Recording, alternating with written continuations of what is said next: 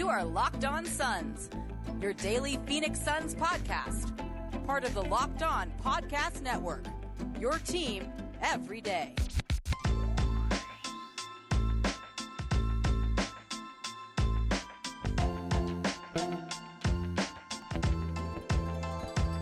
Today's episode of Locked On Phoenix Suns is brought to you by Rock Auto. Amazing selection, reliably low prices, and all the parts your car will ever need. RockAuto.com. The third installment of Suns Player Grades on today's episode of Locked On Phoenix Suns. We are part of the Locked On Podcast Network, and I am your host, Brendan Clean. I cover the Suns and the NBA at Dime Magazine and SB Nation. You can follow me on Twitter at BrendanClean14. You can also, most importantly, follow our show on Twitter at Locked On PHX Suns. But because it is a Monday, I am joined today, as I am every week, by Brandon. You know him as Zona on Twitter. He is at AZ Sports Zone. Brandon, have you recovered from Devin Booker's Magic Johnson impression from last night? Slightly. Still have some symptoms from it. Just recovering slowly. I mean, those passes are ridiculous, and to get a smile out of Devin Booker takes a lot. So seeing that was awesome, and just looks like they're having fun. So good to be back on a high note here on Zona Monday. Yeah, we got a 134-106 beatdown of the Wizards, which was good because you and I last time we were on the show predicted that the Wizards would potentially be the pitfall for this stretch of games for the Suns. That did not come to fruition. They resoundingly beat Washington, as they should, but because that game was a little bit of a wash, and also because it's basically the quarter point in the season, once again, the three-quarter point to be more specific here, we're going to do our player grades. That's what we do every quarter or so of the way through the year. We've had two previous ones, obviously, and now we will be doing our third, really the last one before the end of the season, so should have a lot of good stuff to dig into. We're going to hit every single Suns starter in depth. We're also going to hit on some of the bench pieces, and then because we're a little bit of the way through the year now, have a little bit more of a track record to base this on, we're also going to include Monty Williams and James Jones. What kind of job have they done this year, putting this all together and getting it to the number 2 in the West point that the team is at now, which sounds pretty crazy to say. But let's start with Chris Paul, Brandon, because actually, no, let's start with Devin Booker. I feel like I want to get the best guy out of the way first, so let's do that. Just as a point of reference for everybody listening as well, the last episode we did this on was March 8th, right during the All-Star break. The Suns have played 17 games since then, and they've gone 13-4. And again, this is basically, if you were to look up the stats yourself or you're just keeping track at home, the entire post-All-Star break segment of the season. So that's pretty easy to sort on a lot of the stats sites. It's easy to see on the schedule. That's the games we're talking about now. Again, 17 of them. So to give you Devin Booker's stats during this stretch, Brandon, 28.1 points per game, 4.7 assists, 5 rebounds per game on 49, 35, 89 shooting, and he did that all on a 33% usage rate. So a heavier burden, more of the offense going toward Book as the weeks go by this season for the Suns. We can get into some of the more advanced stuff in a second, but what has stuck out to you about this stretch for Devin Booker? Yeah, so like you said, just the bump in scoring, it's up almost, close to like 4 points per game from pre-All-Star break, and his true shooting has actually been the exact same, which is kind of weird, 59.7. So, but just doing it like in a higher usage role, I think his usage is up a little bit too. So, just really shouldering the load and doing what I think you need to do next to like an older point guard like Chris Paul. Paul will take over when he needs to, but he came to Phoenix for Booker, and he's been showing lately that it's certainly his team, and he's willing to take over when he needs to. Yeah, to me, like, what I'm looking for right now with Booker, every night, and then just thinking about his season, big picture, and sort of what he does over the last few weeks here is almost like it's not unsimilar from how I'm thinking about the team, which is like a preview, an audition of sorts for the playoffs. Like, are they doing some of the things we know that they're going to need to do come the postseason? And on the part of Booker, like, there's a few things I look at that make me really optimistic. In one, what you just said is a big part of that, like taking more of the offense I think come playoff time, it's pretty obvious to me at least that for the most part, he's going to be the guy who's relied upon to do a lot of the heavy lifting offensively. He's going to need to probably score even more than 28.1 points per game in the postseason, and not wanting to rely on Chris Paul too much for that or some of the other guys on this team. So that's all good. On the negative side, I guess you could say, is these clutch issues. Like they're really real in terms of just the shot making we've come to expect from him not being at the same level. And I feel like we're far enough into the year now where I can pretty safely say that that's something that at least I have my eye on. During this stretch of Game 17 of them, of course, 5 of 25 from the field in clutch minutes, 4 assists to 2 turnovers, which is fine, and then 41.4 true shooting percentage in the clutch over the past 17 games in 39 clutch minutes. So the Suns have played, it's basically them, the Knicks, and the Grizzlies are the 3 teams who have played the most clutch, and the Suns have honestly some of the worst numbers individually as players. Now they're winning, which is part of what makes it harder to evaluate, but how are you thinking about that late game stuff that and it kind of came back a little bit in that Utah game nearly to bite them? Obviously they pulled that one out, but they made it a little too close for comfort. What have you thought about his late game stuff so far? Yeah, so there's 2 ways to look at it. There's one way where it's like you could look at the negatives and say, it's been enough of a sample size to where it should be a little bit worrisome, but at the same time, that's 39 minutes, so it's still a small sample size in the grand scheme of things. The other way to look at it is they're still pulling out a lot of really close games with him struggling a little bit in the clutch, so I think that's a positive because come playoff time, it's not like you don't want to just be reliant on one guy, and for this team to win games with him struggling in the clutch it's gonna make them better, I think, in the long run. Because those numbers, they're going to, just based off his track record throughout his career, he loves taking big shots. He loves late game ISOs, taking over. So I think those numbers are going to get bumped up a little bit, but definitely not something you like to see as far as like those numbers are concerned. But I think for the team itself, it's really not, it's nothing like that you should be dramatically worried over or anything like that. Yeah, and then on the plus side, to me, it's like seeing the turnovers be low is good, and just watching what the shots are. Like, you think the end of regulation attempt against Utah, he got a clean look off. He got a couple clean looks in that overtime period. Yeah, and that was the same spot he hit the game winner against Dallas. So, I mean, exactly. you can live with that. Yeah, you can live with it. He's not, like, the point is he's not making mistakes as far as I can see it. Shots just aren't going in. And like you said, we've seen it happen so often in the past that, at the end of the day, it's like you just hope, you cross your fingers that you regress in the right direction, right? Like, at the end of the day, it is a game of very small margins. Luck is going to be involved in a lot of it. Like, ask Kawhi Leonard and the 76ers in that bounce shot, right? Like, those do tend to decide playoff series, and you just want to be on the right side of them. So I don't see any necessarily problem here. I just think it's something worth watching. So my grade, all of that said, shooting a little bit down, 3-point shooting a little bit down, some of those clutch issues, and then also just to me too, the lingering questions around him and the referees is something when I think to the playoffs and him kind of being so frustrated by that, and rightly so, but also, maybe needing to get past it a little bit as we close the season out and not let it hang him up so much. That's smaller, but still part of my thought here. So I'm actually giving him a B. That might be low, but I'm holding him to an incredibly high standard because I think this team really has a conference finals or finals run in them if they're at the level they need to be, and he needs to be a little better for them to get there. Wow, we got a strict professor in the house. But yeah, no, I get it. Your concerns, like, they make sense, like, logically. And but I do think, just looking at the entire body of work, like, it's enough for me to hand out the A. Scoring 28 points per game on a close to it, just under 60 true shooting, carrying the load for one of the best teams in the league. I got to give it to him. So you have an A, I have a B? Yeah. All right. That's fair. No, I don't think you're wrong necessarily.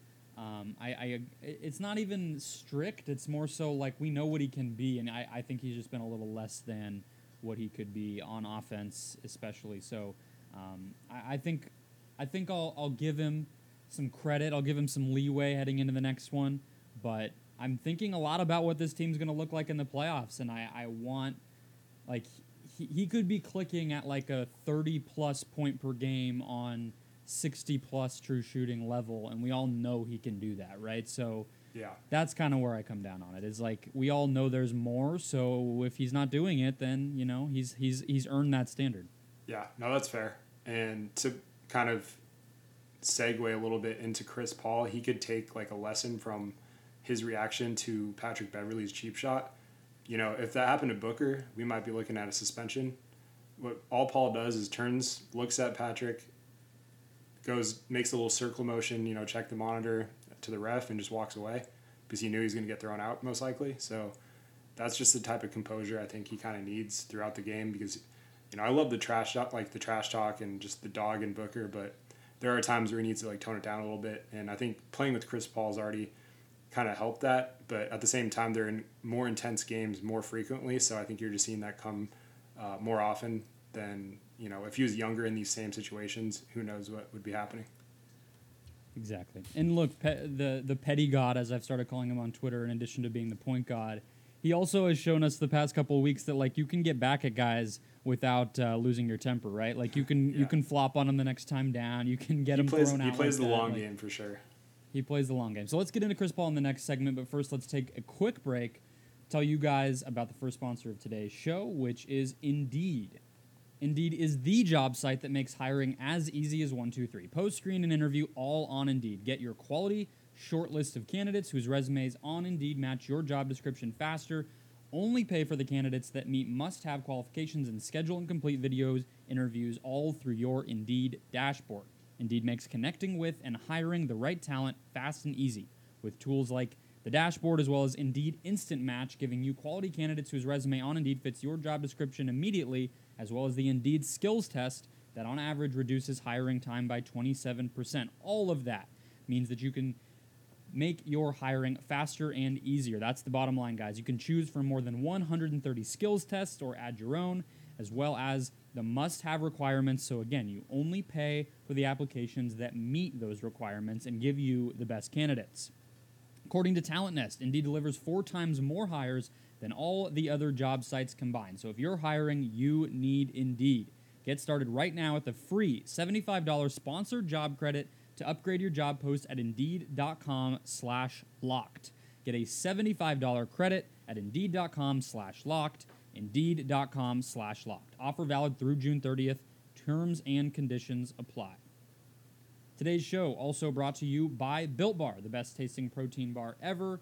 I continue to just be really honestly amazed by the incredible flavors that these guys put out. I'm currently working through a churro box. I don't know if you guys have explored lately, but the Built Bar Puff brand, so they started with the original, peanut butter. We've talked to you about them forever. Orange, peanut butter brownie, coconut, the classics, right? But they have this new line, the Puffs, and they're softer. They're like marshmallowy on the inside, but they're, again, all covered in 100% chocolate, all soft and easy to chew, and still that classic low sugar, high protein bar that you need to not bog yourself down, but to get you through the day. Pick you up after a workout, get you ready before a workout. Whatever it is, Built Bar is there. They're delicious, and they are healthy. So head over to BuiltBar.com right now, where they are offering a free cooler with purchase while supplies last. Go into BuiltBar.com, and when you make your purchase, use the promo code LOCKED15 to get 15% off your next order. Again, use the promo code LOCKED15 at checkout for 15% off at BuiltBar.com. Back here with more player grades. We'll get to Chris Paul in just a second. A reminder first to check out Locked On Today. Peter Bukowski does a great job. He's been full on NBA stuff lately. A lot of good Lakers talk on Friday last week that Suns fans will like in terms of negativity. Maybe Anthony Davis's injury being a little worse than we might have thought, considering the Andre Drummond drama. So check that show out wherever you get podcasts. They're a must-have during this NBA stretch run.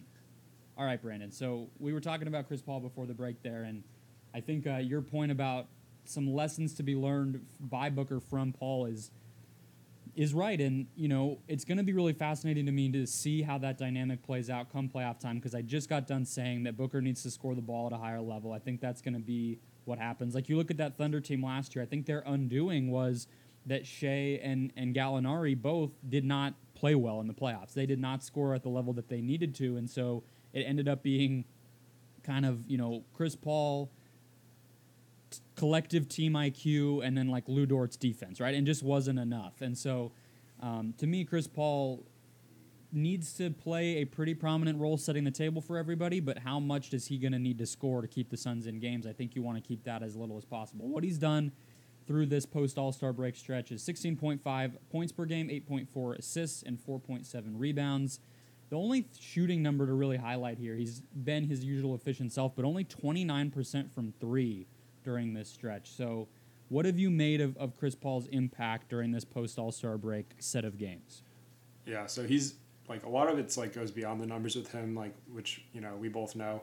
But the three-point shooting dropping by, like, nearly 11%, and his field goal percent, like, going up by 2, shows you everything you need to know. I mean, he just doesn't miss a mid-range shot, and if you could find tape of him doing that, send it my way. But yeah, I don't know. He's just been his normal self. I think just letting the game come to him. He doesn't feel like he has to take over, but like all the time. But when he does, he just gets very locked in.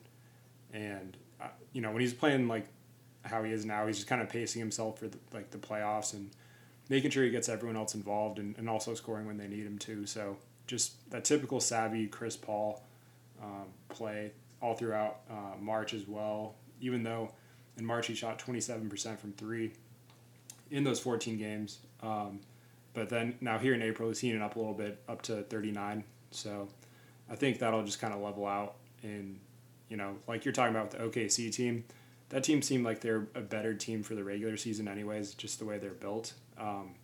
Whereas the Suns, they're definitely built for the playoffs, as we've talked about, with their versatility and just having another guy that can hit tough shots. And, Booker just being a little bit bigger than Shea, I think will help a lot too. We've talked about that. And so, yeah, I think Paul's going to know, when he has to take over and when he needs to concede. Yeah, this is a really interesting point. So 56% is his efficiency on mid-range shots over this stretch of games. So to your point, yeah, just been a killer from there. That's like, verging on like a LaMarcus Aldridge type of post player mid-range efficiency. Like to get to close to 60% as a guard, not only a guard but an undersized guard, is pretty ridiculous. And he's only taken 9 at the rim shots since the All-Star break. So pretty ridiculous kind of shot diet from him. I think it's something we can expect to continue going forward. And the fact that he's making those mid-range shots, it's like, it makes me worry far less about the three-pointers. Like, his legs are fine. He's good. It's just, if you take any 17-game sample from a season, you might find a 29% stretch in there.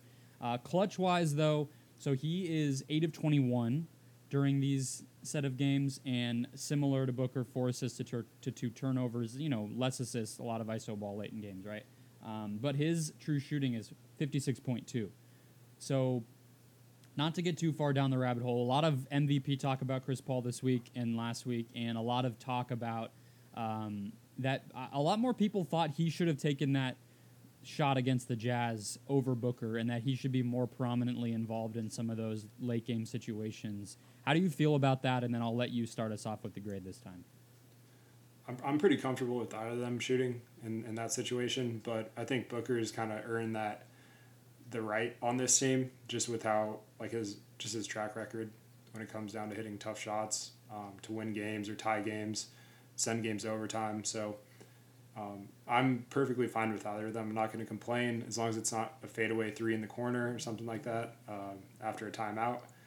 But yeah, I don't know. I think Paul's been in the clutch. He's it seems like he's deferring a little bit more to Booker than he did earlier in the year, which I think is probably a good thing, just moving forward. But there are times where, it would be nice to see him be a little bit more assertive and take those tough shots at late in games. What's your grade? I'm going to go with a B+. I was probably going to give him a B, but, the high five to Donovan Mitchell after the missed free throw bumped him up a notch for me personally.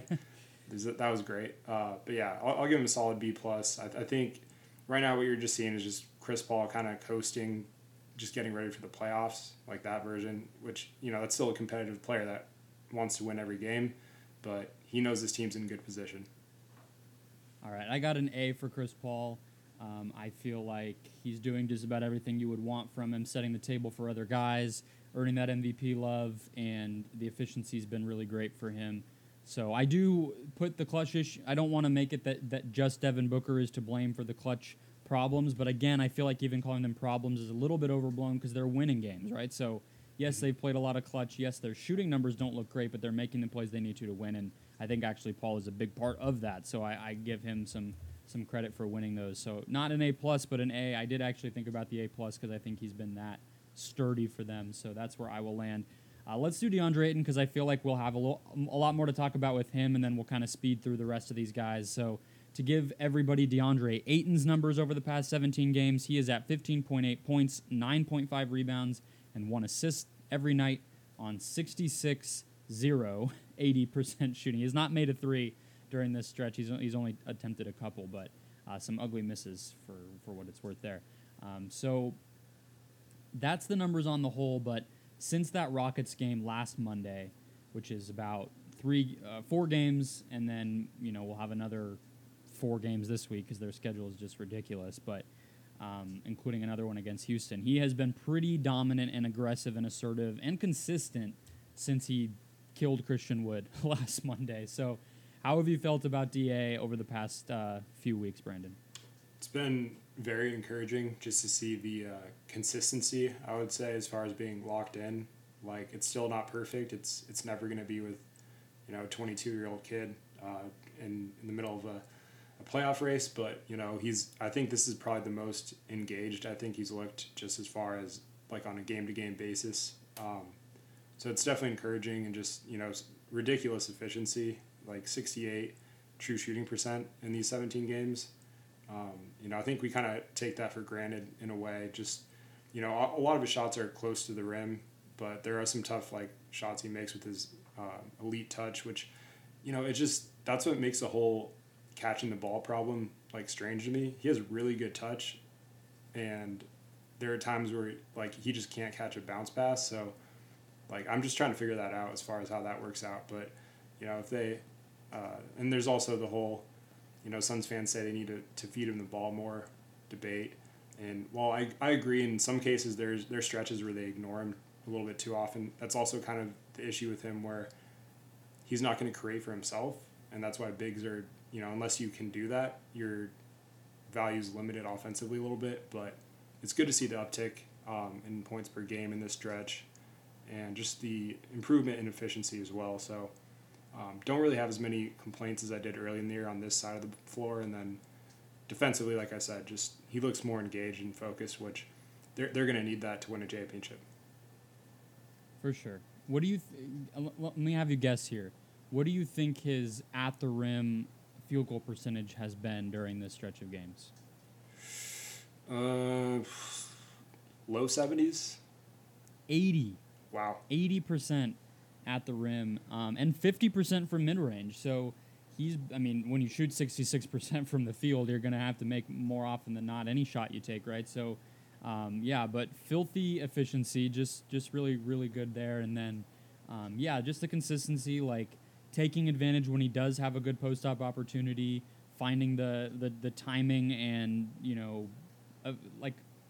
the thing with Ayton that, like you said about creating for himself, if he's going to get the ball in the post ever, he's going to have to make the decision quickly. Because the other thing about this team is that I've never understood the feed him the ball. The Suns don't feed anybody the ball, right? So Exactly. It's that's the silly part to me whenever somebody says that is I'm like, well, would you say they feed Devin Booker the ball? No. Booker has to run off a screen as quickly as he can, change direction, and then take a shot within, half a second.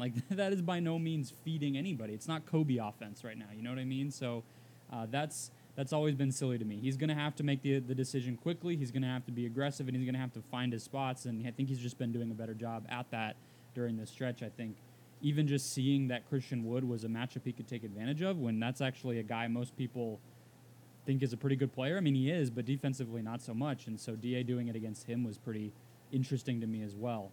So good stuff. Suns defense still 2 points worse per 100 possessions on the season with him on the floor. Part of that to me is Dario's just a net rating darling. Like, the numbers just love Dario. Anytime he's been on the floor, even now when he's struggling, the Suns look really awesome statistically. So not too much to worry about there. I think, yeah, it's just a matter of that consistency translating to defense, which it has been as well. So I'm going to go with a B+.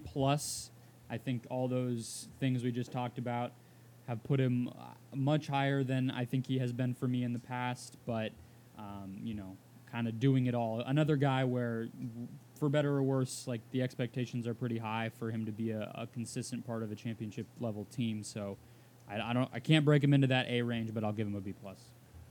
Yeah, I think I had him at a B- last time we did this, and I'm going to bump that up to a B+ as well. I think just the importance of him playing this way has really stood out, because they cannot win a championship unless he's locked in defensively. Like, I know he's not their best player, but he's their most important. Like, he can swing a series depending on the version they get of him. So, there's moments where, you're not sure if you can trust him down the stretch, and there's other moments where he just completely dominates. And we've been seeing more of the less of, like, polarizing, I would say, where it's like he's going to give you like 3 really dominant minutes. He's just doing a better job of, like, spacing that over the course of the game, I think. And that's basically been the biggest difference for me, is like it's not as streaky as it has been in the past. So got to give him some love. Give him a B+ here.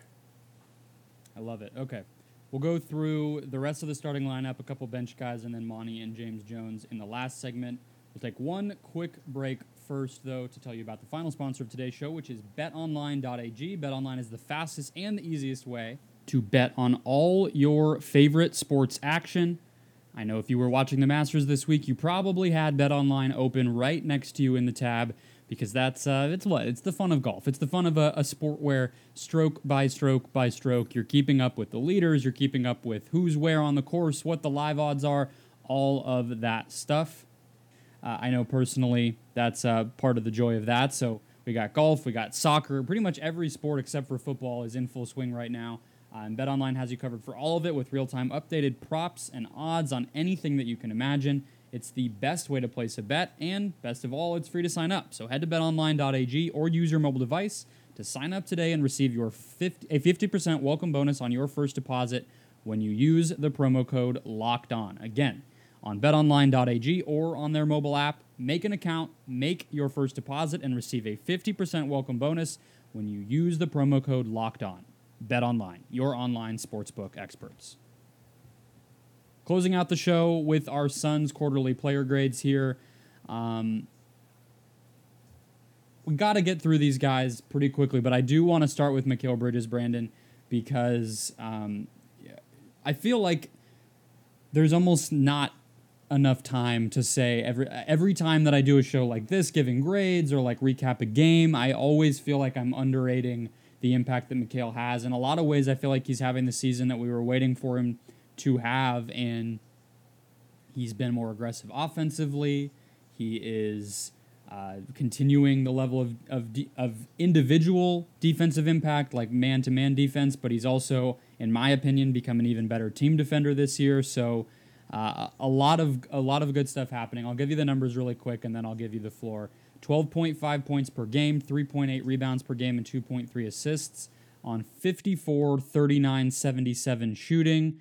And, this guy just has to be one of the best role players in the NBA at this point. Is that crazy? I feel like it's pretty obvious to me. Yeah, I think everyone's kind of caught on to nationally, where he's always been like this, but now it's like for a team that's ready for him to thrive in that role.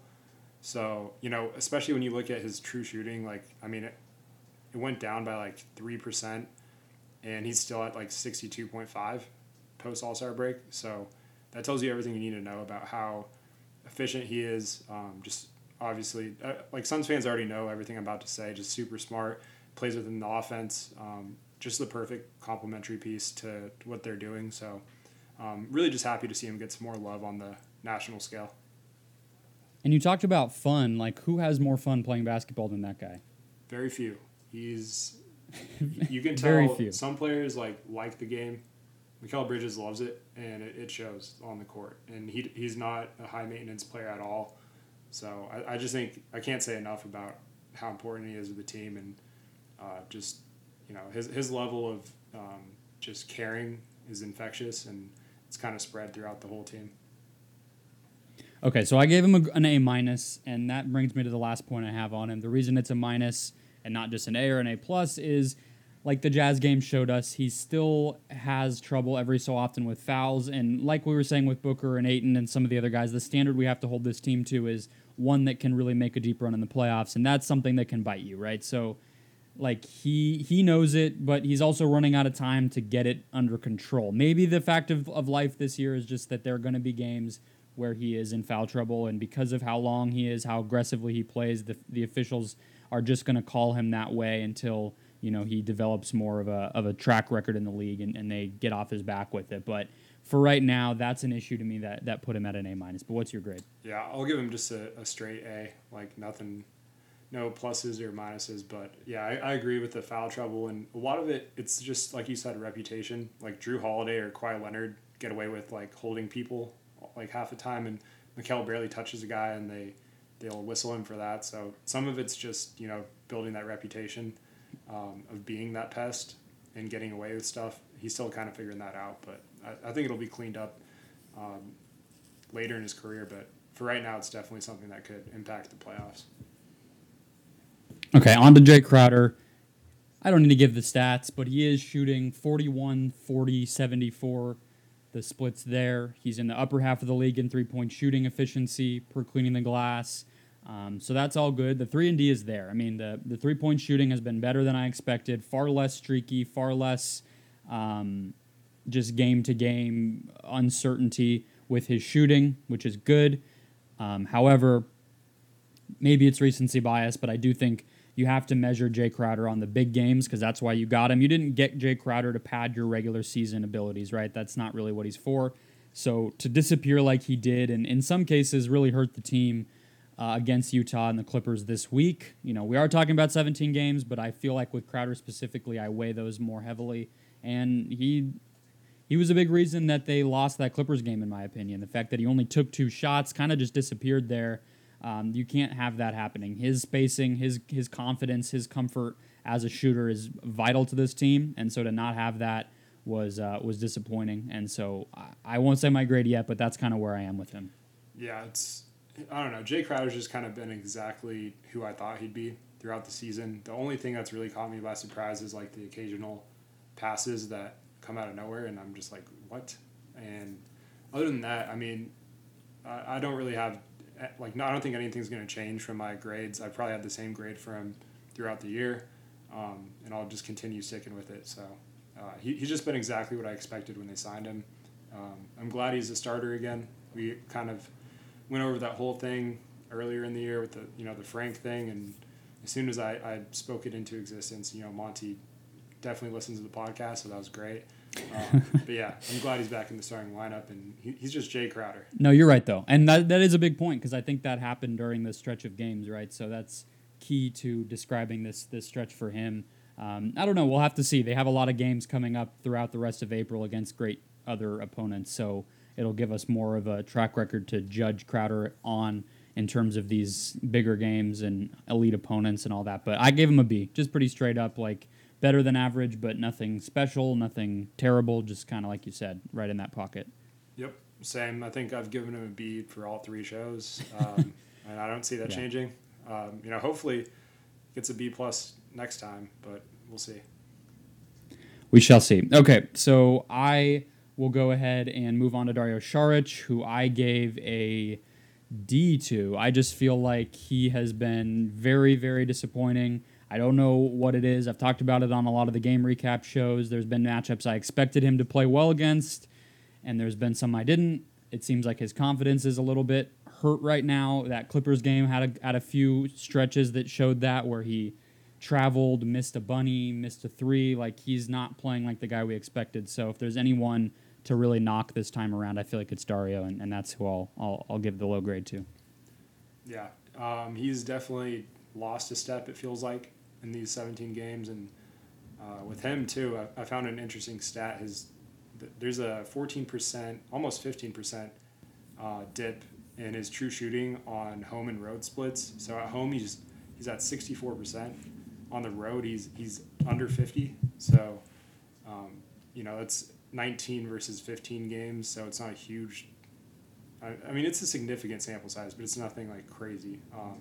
Because he's obviously missed some time, but that's something to look into. So if at home Dario is a much better player, and on the road it seems like he's struggled. And I'm gonna have to go look at those specific games to see if there's any reason or anything like that. But just thought that was interesting.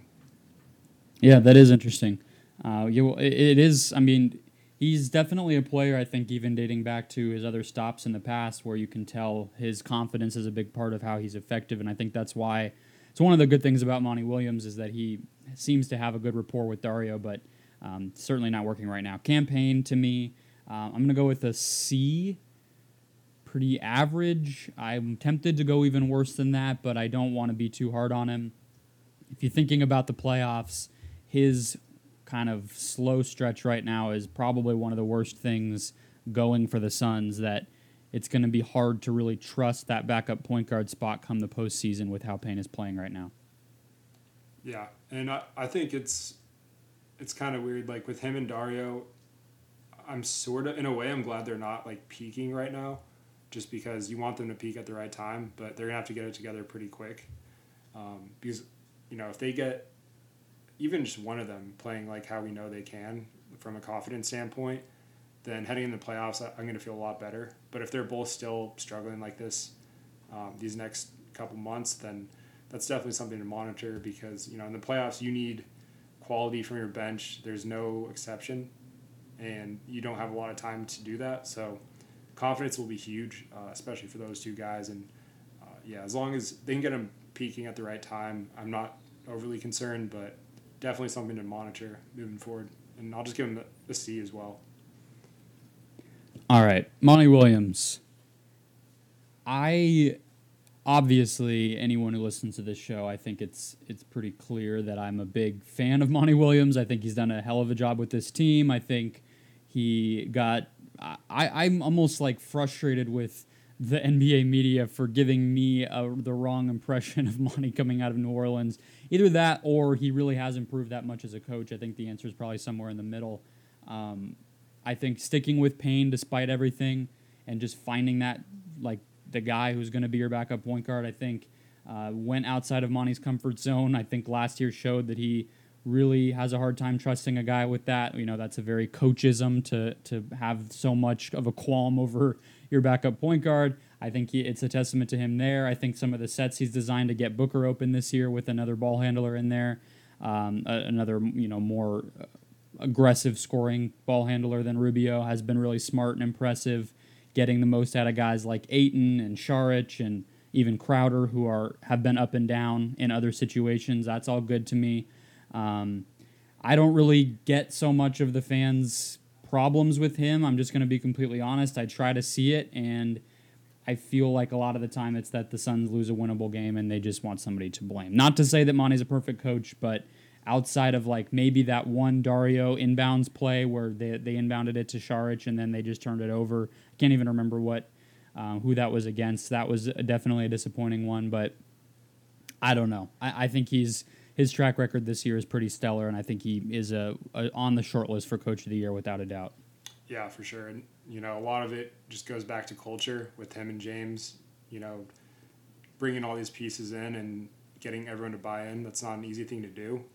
It's one thing for, Jones to negotiate with an agent and say, this is your role.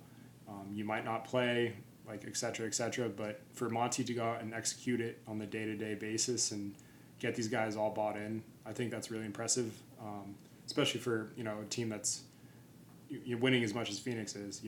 Just keeping everyone on the same page has been huge, and just being a leader of men. And like you said, the whole narrative with him just not being great at X's and O's or not adapting to the game, it's like, okay, like, look when he last coached. Like, I don't know how he's supposed to prove he's adapted unless he gets a chance, and he's done that in Phoenix. I definitely had some concerns too, because I probably read into that a little bit too much, but I think he's answered all those questions and more. and he should be a front runner for Coach of the Year. For sure. I have him at an A. I mean, he was just Coach of the Month. It's really hard to pick a nit. Like, have there been mistakes in terms of especially late game execution, like this whole team has dealt with? Yeah, but at the same time that the team is young. I mean, Monty is, relatively speaking, had only 2 years with this team, right? So it's realistic that he would be developing some chemistry and communication with his players and his staff late in games as well. So he's part of that, I suppose. Like I said, that inbounds play to Dario. It was a home game. I was literally there. I can't. Do you remember what game I'm talking about? Where they threw the ball to Dario and he just got hacked, and then they went to the foul line and couldn't get the game winning shot to go up. I remember the game. I can't remember the team. I think it was the Orlando game, maybe. Yeah, that sounds. But anyway, right. there's like some late game stuff. Like they didn't call the timeout against the Nuggets in that one game, and they didn't foul the Nuggets in that same game. But like, come on, that's very compared to the coaches the Suns have had come through here before. It's very paltry. So yeah, A for me. What do you got? Yeah, I'm gonna go A+. I just think, like, obviously those like nitpicks you have with him, which, you know, they're valid, but at the same time, you know, like you said, Suns fans are just like spoiled at this point, and any loss, there's those instant like knee jerk reactions where it's like we have to blame someone, and I'm not there. I'm think him and James Jones have just done so incredible, and just got to give him some love, and you know he's the perfect coach for this team right now. Okay, so James Jones allows us to talk about Torrey Craig, who's quickly winning my heart over. I've been on the play him more bandwagon the past week or so. We've talked about him on our locker rooms here and there. I know we've talked about him on the show as well.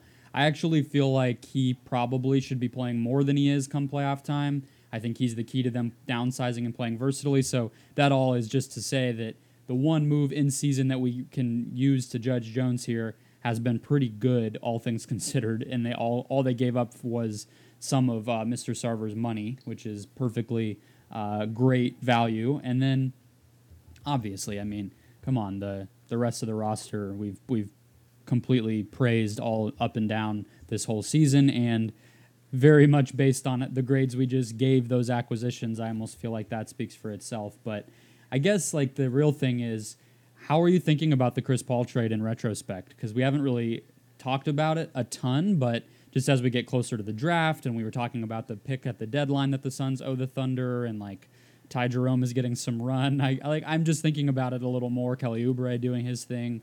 Rubio's had an awful season. So how are you thinking about that deal? I feel like the Suns, at least 6 months out or whatever it is, seem to have won it. Yeah, I don't know. That contract might be tough to move, you know? Yeah, exactly. Pretty large contract. But no, I mean... 2 years in a row, Chris Paul, unmovable. Yep, happy, or it's good with me. You know, I was happy with the trade at the time, though, and I think he's probably exceeded my expectations, like, slightly. You know, I thought there'd be, like, a slight dip in his production across the board, but he's just hasn't missed a beat. And, yeah, I can't say enough about just everything he does from top to bottom that just doesn't show up in the box score, just leading this team with Monty. So, yeah, I think Jones, that probably also doesn't happen without Jones slowly taking this team back to respectability throughout last year and, you know, the bubble. So it was just a perfect storm. And, you know, getting back to Torrey Craig, though, I can't talk about the Bucks without giving them an F for, you know, just letting him go like that. And at this point, he might be better than PJ Tucker. I don't think that's a crazy thing to say. No, they needed to play Bryn Forbes, so yeah, it was important that they got him in there. Yeah, I just F's all around to them for that. And DJ Augustine, too, I thought was better than they picked up Jeff Teague, I believe. Not sure how he's been playing for them, but I also think Augustine's better than Teague. So I'm not really sure what's going on over there, but thanks for Torrey. Exactly. Thank you for Torrey Craig. Okay, so I have an A+ for James Jones. It sounds like you might be in the same spot. Yeah, A+ for both him and Monty. Just looking at the standings, it's just self-explanatory. I mean, these are the guys that built the culture here, and they didn't take over a very easy job. And, yeah, it's just really good time to be a Suns fan, and, you know, we owe a thank you to these two guys for sure. All right, there it is. Suns player grades and executive and coach grades as well for the third quarter. Thanks for sticking with us. These are a little longer. We break down the numbers and all that, but it's always fun, and I'm sure you guys enjoyed it as well. Stay tuned tomorrow, Monday. It'll be the day you listen to this for the Rockets recap. Check back into these feeds right away after the buzzer, and while you're at it, you might as well subscribe so you don't even have to check, and it'll just come right to you. Subscribe wherever you listen to podcasts to Locked On Suns, and you'll get Brandon back here next Monday. Thanks again for joining, man. Yeah, thanks for having me. This is fun.